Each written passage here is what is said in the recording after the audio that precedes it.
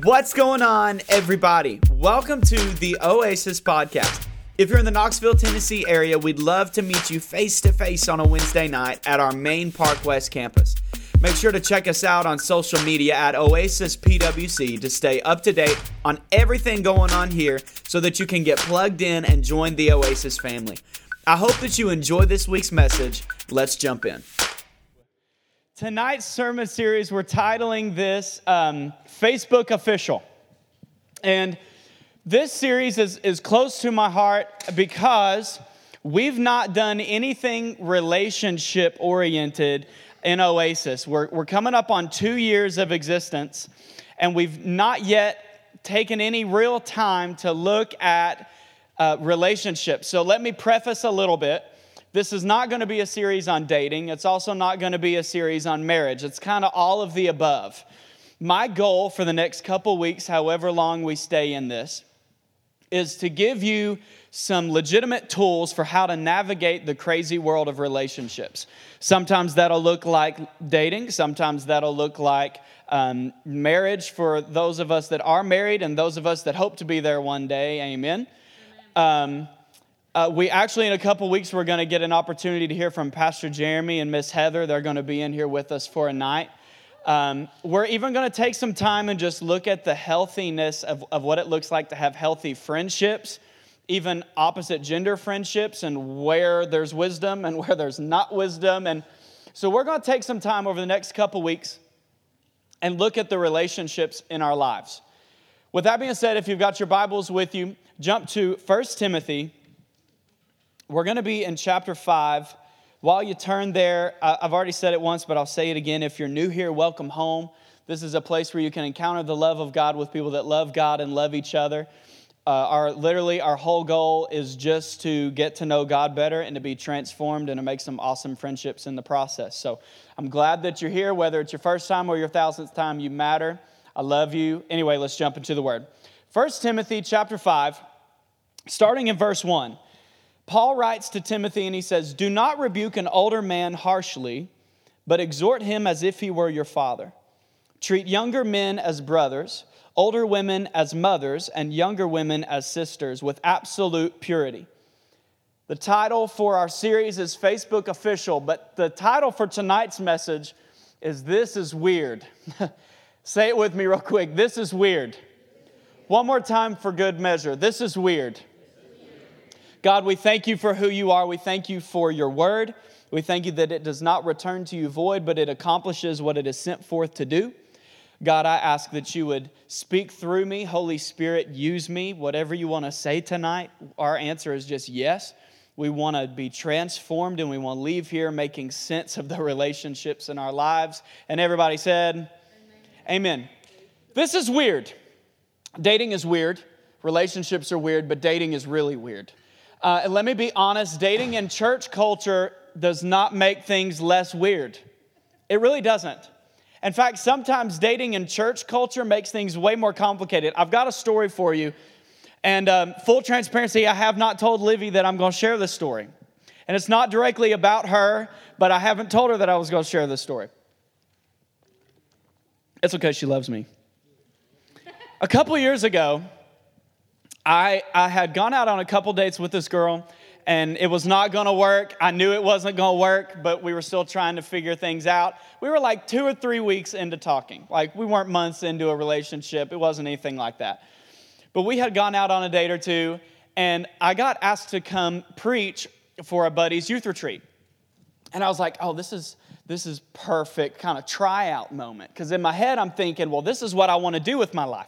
I want to preach all the time. I want to travel some. I want to be involved in these kind of things. So I'm thinking, okay, how can we get her on the trip to come see whether or not she can handle ministry life is basically what's going through my head. Well, a couple of my best friends got asked to lead worship, and she was involved with their church at the time. So she came to be a part of the worship team. So we did this first service, and it was a one-night thing, and then we drove back to Knoxville, and the service was really good. God moved. God showed up. It was kind of a really powerful moment for me. It was the first time I had ever preached a youth retreat outside of our main ministries here at the church. But then things went downhill real quick. We were on our way home, and we had a big church van style van, and me and my worship leader buddies were there, and we had a couple randoms that came with us. We had some family friends of theirs that came along, one of which was this a younger girl who at the time was probably 11 or 12 years old. And again, let me preface, this is before Livy and I were ever talking. This has been a couple years ago now. And for those of you that don't know, this is Livy. She's my fiance. May can't get here quick enough. Amen.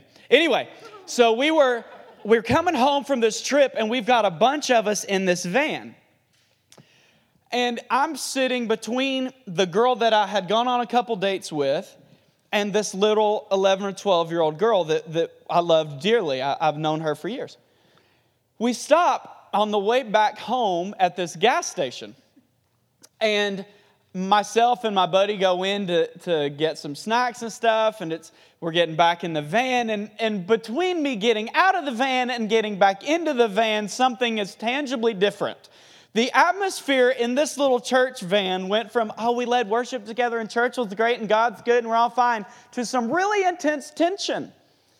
And I get back in the van and I'm sitting between these two girls, and clearly something has gone down between these two girls. I quickly find out the girl I had dated at the time, she gets her phone out and she starts typing in her notes all of what had just gone down while I was out of the van. She starts telling me the story. She's like, Caleb, while you were getting up to leave the van, I mumbled something about you being cute, and the little girl took offense to it.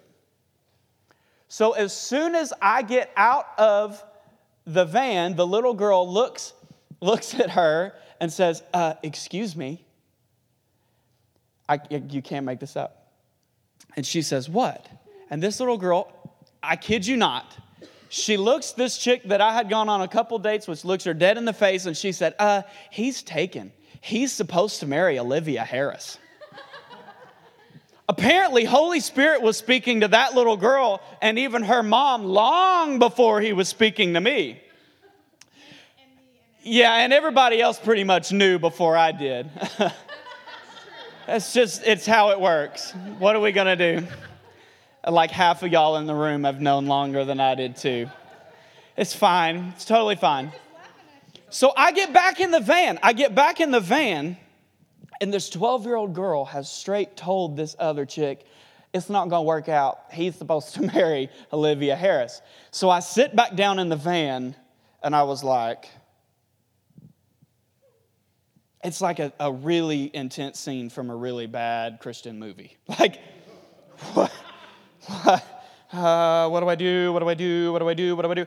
Sometimes dating in the church world is even more confusing than dating in the regular world, especially in a Pentecostal culture, because we start leaning into this idea that God really said I'm supposed to marry this person or whatever. So many times I have sat down with people that have said that exact statement. I knew that the Lord, the good Lord, He told me when I saw her at youth camp that I was going to be with her the rest of my life. And I was like, dog, you said that last year about that other girl. Like, we got to flesh some things out here. But sometimes it starts getting real messy. Now, Scripture doesn't say a whole lot about dating specifically.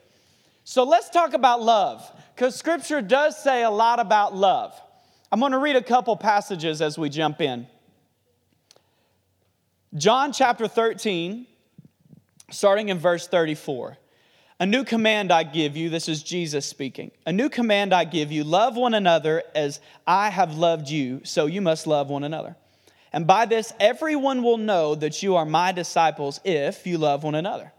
Fast forward a couple chapters later in chapter 15 and verse 13.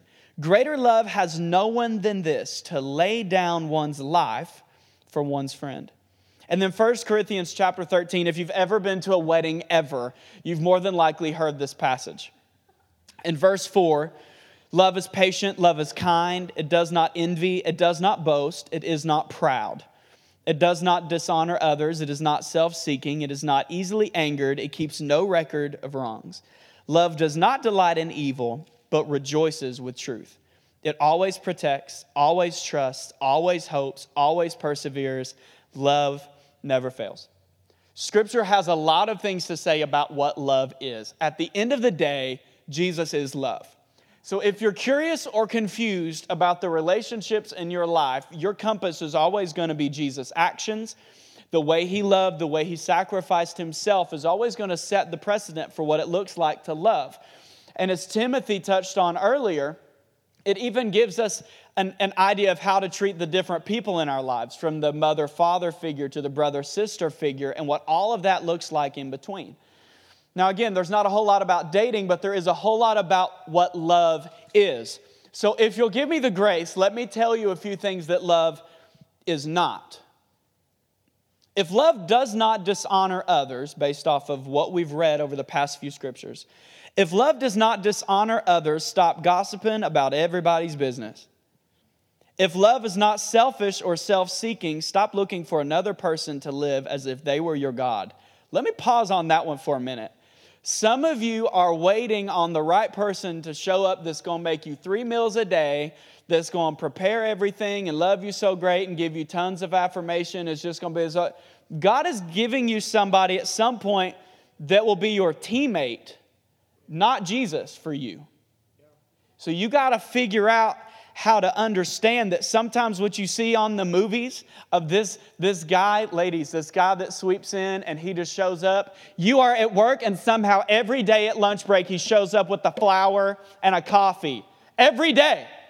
Y'all, listen, he'd be broke. Sometimes we paint this picture of what this is going to look like when it's not just that it's romanticized in the movies, it's that it's actually not even biblical.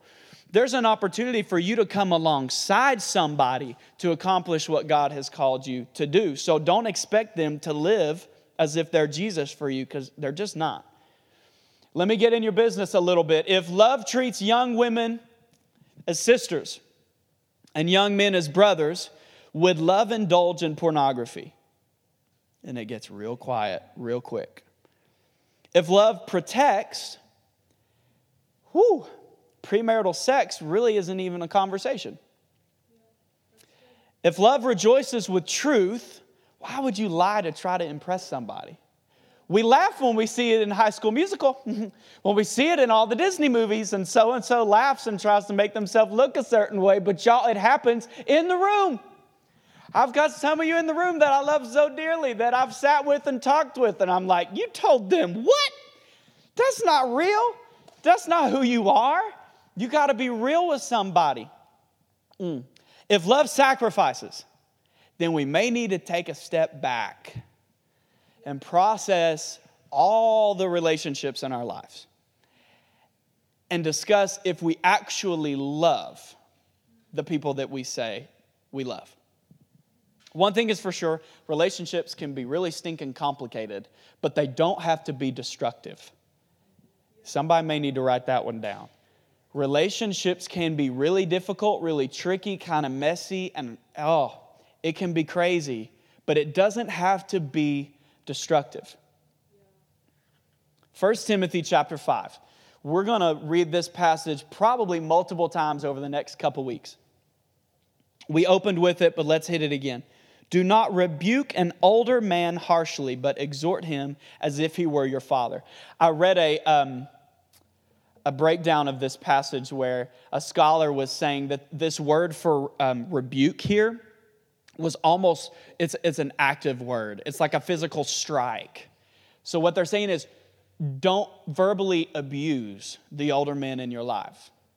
Whether that's your literal father or the elders around you, do not verbally abuse them, but exhort them. Speak life to them. When was the last time you gave just a word of encouragement to an older man in your life? We don't really do that. And a lot of that's culture, because guys aren't supposed to have feelings. So in culture, we don't ever think about doing that. But exhort him as if he were your father. Treat younger men as brothers, older women as mothers, and younger women as sisters with absolute purity. Listen, take this scripture, write it down, print it out, post it all over your house, read it every day, memorize it, quote it, pray it. I genuinely believe, this isn't just like the overboard words of a pastor. I genuinely believe that this one scripture will help you make sense of the majority of the relationships in your life. Because if you will step back and categorize people the way we were just told to in this passage and literally treat them that way, everything becomes way less messy. The Apostle Paul is who's writing this message. And the context of this is pretty interesting. So the Apostle Paul gets radically saved and starts going crazy for Jesus. He goes from town to town and starts planting these churches. People are getting saved all over the place. And he meets this young man named Timothy, and he starts really pouring into him. To the point that when Paul leaves the church that he's planted in Ephesus, he sends Timothy to be over that group. And this is a young guy.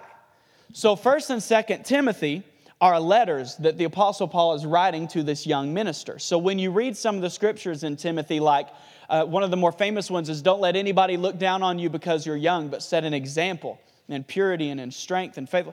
And what he's doing is he's saying, hey, I was there when we prayed for you. And I saw that calling rise up in you and that new thing rise up in you. And now you're stepping into a whole other level of life. So let me give you some wisdom and some guidance for how you need to handle things. So young men, hear the words of the Apostle Paul. You're stepping into something different.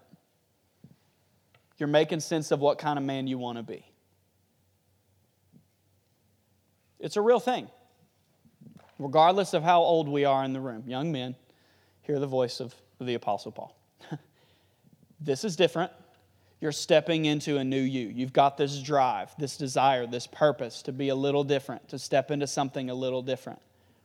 You're figuring out what your calling is, and you're genuinely trying to make decisions on where you're going to put your guardrails, what you're okay with, what you're not okay with, and what you're going to stand up against and fight for. So hear the words of the Apostle Paul. Young man, do not rebuke an older man harshly, but exhort him as if he was your father.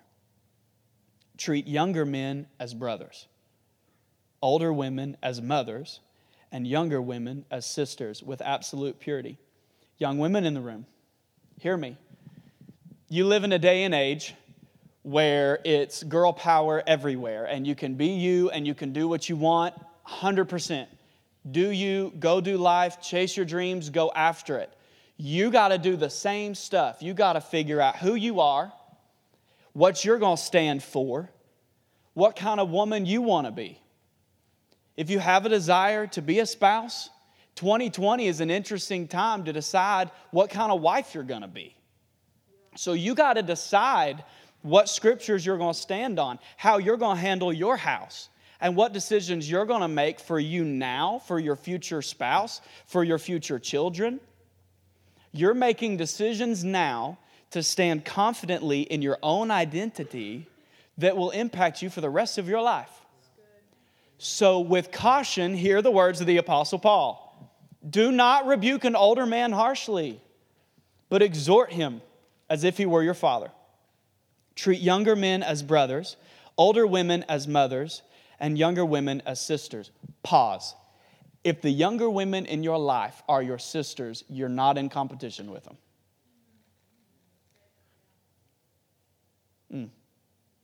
Relationships can be pretty difficult, but they don't have to be destructive. So print that sucker out and remind yourself of it.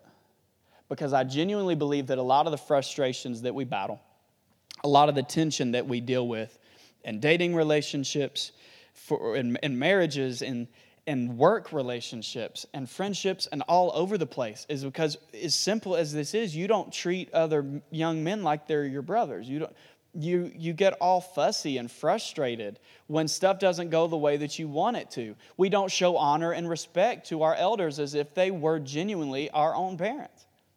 And some of that's with good reason, because some of you have been through some serious stuff with your biological parents, and that makes it pretty hard. But you have a heavenly Father that we love and we honor. And Jesus sets an example, even in the way he handles things with the religious mess that he was walking in, for how to honor people and how to love people. I'm going to close in just a minute. I'm going to ask the band to come back up. We talked a little bit about dating relationships, and I got kind of heavy for a minute.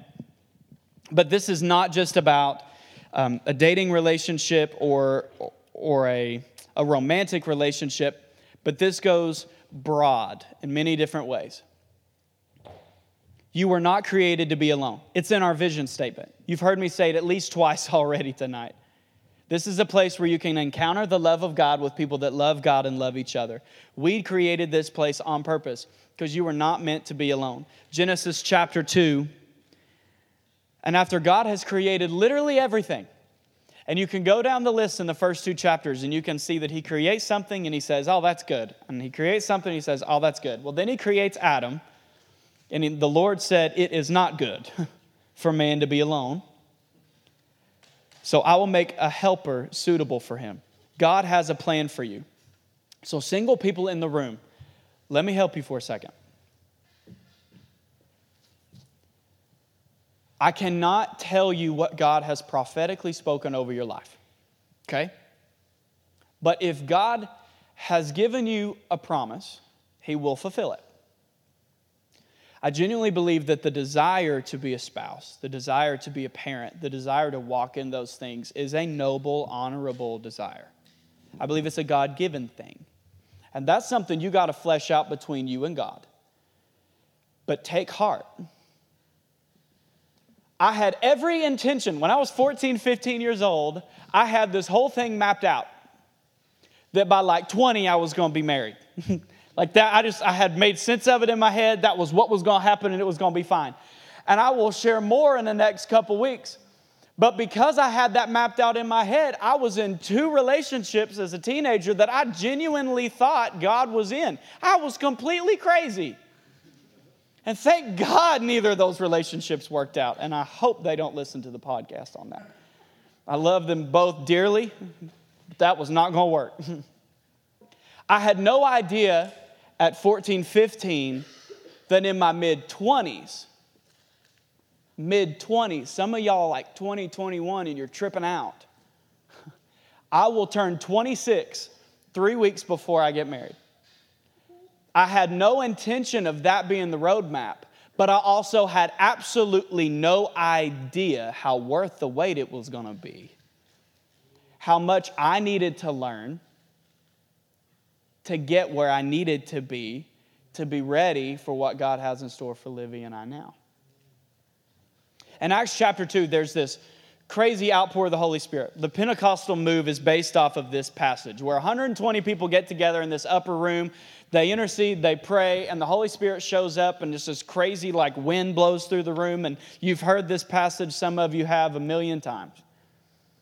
But what's crazy is just a couple chapters after that, in chapter 5, this wild community has birthed out of this move of the Holy Spirit.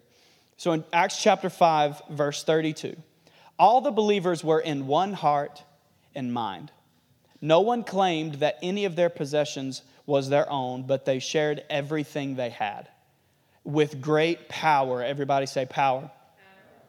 The apostles continued to testify to the resurrection of the Lord Jesus, and God's grace was so powerfully at work in them that there was no needy person among them.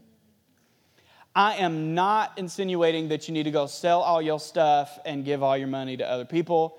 I couldn't tell you what the country needs to do in terms of government and money. That's just not I genuinely don't even have an opinion. I don't know.